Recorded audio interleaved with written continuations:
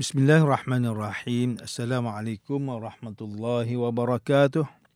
Innal hamdalillah nahmaduhu wa nasta'inuhu wa nastaghfiruh. Wa na'udzu billahi min shururi anfusina wa min sayyiati a'malina man yahdihillahu fala mudilla lahu wa man yudlil fala hadiya lahu. Asyhadu an la ilaha illallah wahdahu la syarika lah wa asyhadu anna Muhammadan 'abduhu wa rasuluh. Allahumma salli wa sallim ala sayyidina Muhammad wa ala alihi wa sahbihi ajma'in. A'udzu billahi minasyaitonir rajim. Ya ayyuhalladzina amanu taqullaha haqqa tuqatih wa la tamutunna illa wa antum muslimun. Amma ba'd. Yang berusaha Tuan Haji Ahmad Nazri Muhammad Yusof selaku penerbit rancangan tafsir Al-Quran dan seterusnya sidang pendengar yang dirahmati Allah. Bersama saya Profesor Dr. Muhammad Najib bin Abdul Qadir, Pusat Kajian Al-Quran dan As-Sunnah, Fakulti Pengajian Islam, Universiti Kebangsaan Malaysia. Tuan-tuan, puan-puan para pendengar yang dimuliakan, pada hari ini kita akan menyambung kembali rancangan tafsir Al-Quran bagi siri ke-64. InsyaAllah pada kali ini kita akan membincangkan mengenai pentafsiran ayat ke-71 surah Al-Anfal. A'udzu billahi minasyaitonir rajim. Bismillahirrahmanirrahim. Wa in yuridu khiyanataka faqad khanu Allah min qablu fa amkana minhum. Wallahu alimun hakim. Dan jika mereka, orang tawanan itu bertujuan hendak melakukan khianat kepada kamu, maka sesungguhnya mereka telah pun melakukan khianat kepada Allah dengan kekufuran mereka. Sebelum itu, lalu Allah menjadikan kamu dapat mengalahkan dan menundukkan mereka. Sesungguhnya Allah Maha mengetahui lagi Maha bijaksana. Sidang pendengar yang dirahmati Allah, Profesor Dr. Muhammad Quraisy Shihab melalui kitabnya Tafsir Al-Misbah menyatakan bahawa perkataan amkana yang bermaksud menjadikan berkuasa pada ayat fa'amkana minhum, iaitu lalu Allah menjadikan kamu mengalahkan dan menundukkan mereka. Ada sebahagian ulama berpendapat bahawa perkataan amkana diambil daripada perkataan makan yang bermaksud tempat. Ada juga berpendapat bahawa amkana diambil daripada perkataan imkan yang bermaksud kemampuan. Ada juga yang memberi pendapat bahawa amkana memberikan maksud kedudukan atau kemenangan. Ayat ke-71 surah Al-Anfal ini menunjukkan bahawa mereka ditempatkan di suatu tempat atau mereka dikalahkan kerana adanya kemenangan yang diperolehi. Walau bagaimanapun, semua makna yang dipilih ini berakhir dengan maksud menjadikan berkuasa. Kerana huruf Hamzah yang berada di awal perkataan amkana memberi maksud menjadikan. Profesor Dr. Muhammad Quraisy Shihab menyatakan lagi bahawa perkataan min pada ayat fa'amkana minhum yang menghubungkan dengan perkataan sebelumnya iaitu amkana mengandungi makna kamu. Ini sebenarnya dinamakan sebagai min ittisaliyah, iaitu mereka tidak dapat melarikan diri atau mengelakkan diri daripada Nabi Muhammad sallallahu alaihi wasallam. Sidang pendengar yang dimuliakan, Tengku Muhammad Hasbi As-Siddiqi menerusi kitabnya Tafsir An-Nur mentafsirkan ayat ke-71 surah Al-Anfal ini dengan menyatakan bahawa Allah Subhanahu wa taala telah memberikan kemenangan yang besar dalam peperangan Badar kepada Nabi Muhammad sallallahu alaihi wasallam walaupun jumlah pasukan tentera Islam lebih kecil berbanding dengan pasukan tentera musuh. Allah Subhanahu wa taala mengetahui segala isi hati Nabi Muhammad sallallahu alaihi wasallam dan Allah Subhanahu wa taala juga mengetahui segala apa yang berhak mereka terima. Allah Maha bijaksana dalam mengerjakan sesuatu berdasarkan hikmahnya.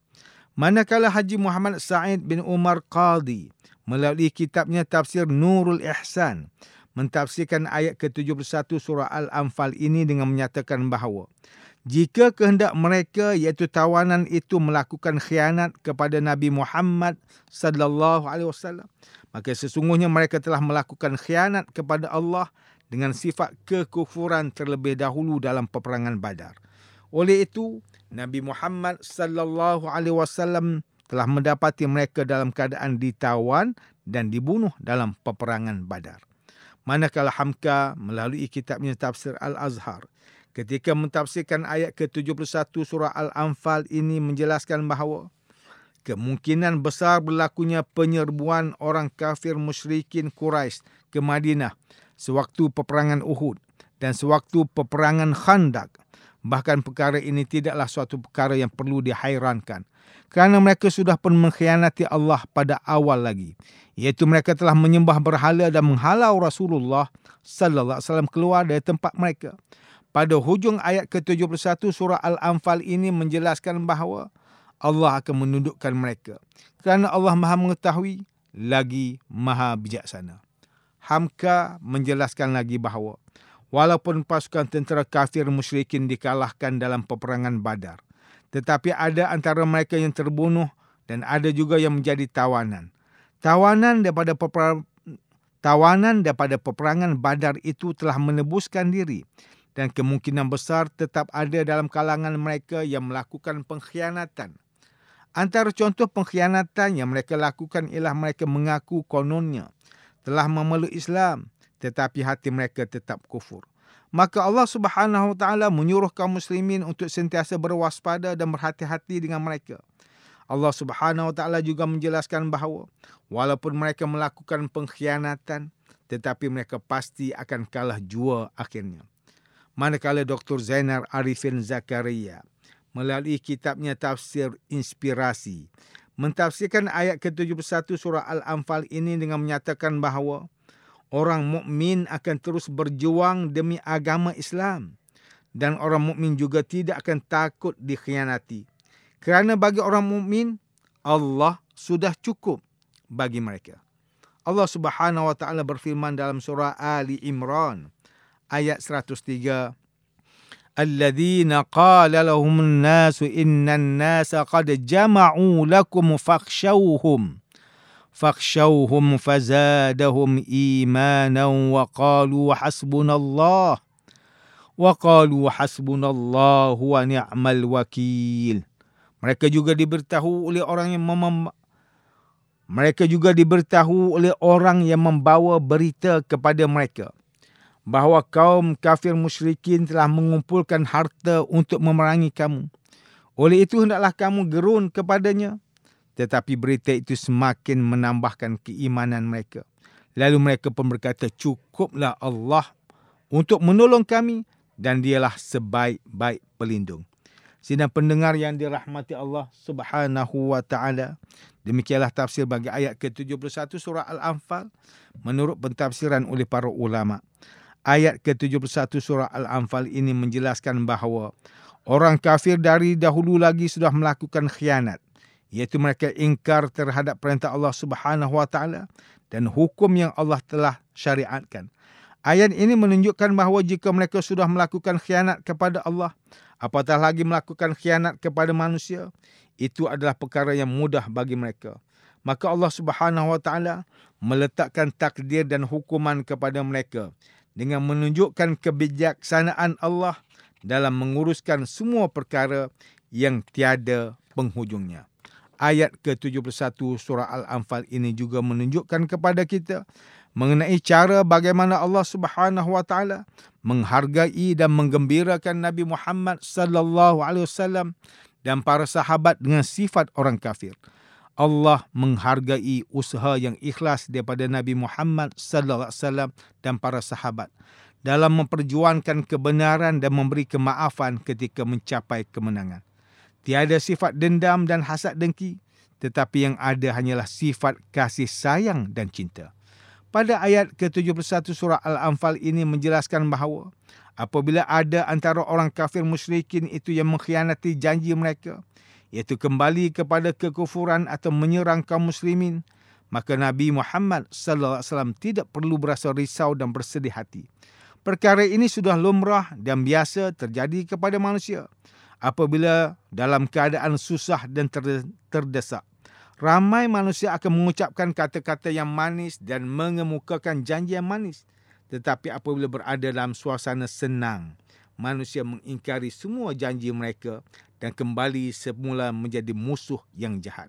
Begitulah sifat sebahagian kaum kafir musyrikin, kerana sifat itu telah menjadi darah daging dalam tubuh mereka.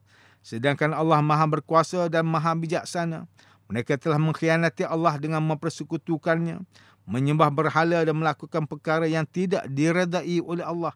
Disebabkan pengkhianatannya berlaku kepada Allah, maka Allah memberikan kemenangan kepada kaum muslimin seperti mana yang berlaku dalam peperangan Badar.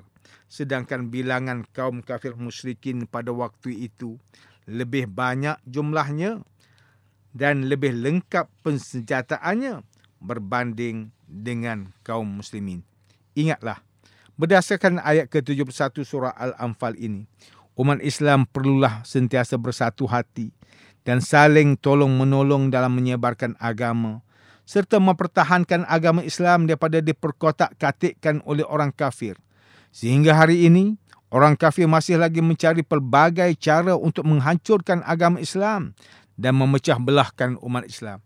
Mereka sanggup mempelajari bahasa Arab untuk memahami kitab berbahasa Arab dan kemudian mereka menokok tambah bagi mengelirukan umat Islam. Apakah sumber kekuatan yang boleh menyatukan hati umat Islam kembali? Jawapannya ialah dengan Al-Quran. Apabila kita mempunyai sumber rujukan yang sama, maka kita akan dapat bersatu. Kita perlu mempertahankan agama dengan memelihara sumber rujukan yang Allah telah kurniakan kepada kita. Dalam sebuah hadis riwayat Imam Muslim, Rasulullah sallallahu alaihi wasallam bersabda, "Taraktu fiikum amrayn lan tadillu ma tamassaktum bihima, kitaballah wa sunnata rasulih." Aku tinggalkan kepada kamu semua dua perkara, di mana kamu semua tidak akan sesat selagi mana kamu semua berpegang dengan kedua-duanya, iaitu kitab Allah, Al-Quran, dan sunnah Rasulnya, iaitu sunnah Nabi Muhammad sallallahu alaihi wasallam. Sidang pendengar yang dimuliakan, antara pengajaran yang boleh kita ambil daripada tafsir ayat ke-71 surah Al-Anfal ini ialah, pertama, umat Islam perlu menjauhi sifat khianat dan segala sifat mazmumah. Umat Islam juga perlu sentiasa mentaati Allah dan menjauhi larangannya seperti mensyirikkan Allah. Ini kerana ia adalah dosa besar. Janganlah mengikuti orang kafir musyrikin, di mana pada awalnya mereka mengaku telah memeluk Islam, tetapi kemudian mereka menyekutukan Allah dan memusuhi Rasulullah sallallahu alaihi wasallam. Sehingga hari ini orang kafir masih mencari pelbagai cara untuk menghancurkan Islam dan memecah belahkan umat Islam. Umat Islam hendaklah saling bersatu padu dan berpegang dengan akidah yang sama. Sekiranya umat Islam berpegang dengan fahaman tauhid yang sama, maka sudah pasti panduan Al-Quran juga sama. Justru Allah akan menghilangkan perbezaan sesama manusia. Percayalah dengan Al-Quran, umat Islam pasti dapat bersatu padu. Sekian sahaja rancangan tafsir Al-Quran pada hari ini. Semoga kita mendapat manfaat daripada perbincangan ilmu ini. InsyaAllah, mudah-mudahan kita akan bertemu lagi pada siri rancangan tafsir Al-Quran yang akan datang. Wabillahi taufiq wal hidayah. Wassalamualaikum warahmatullahi wabarakatuh.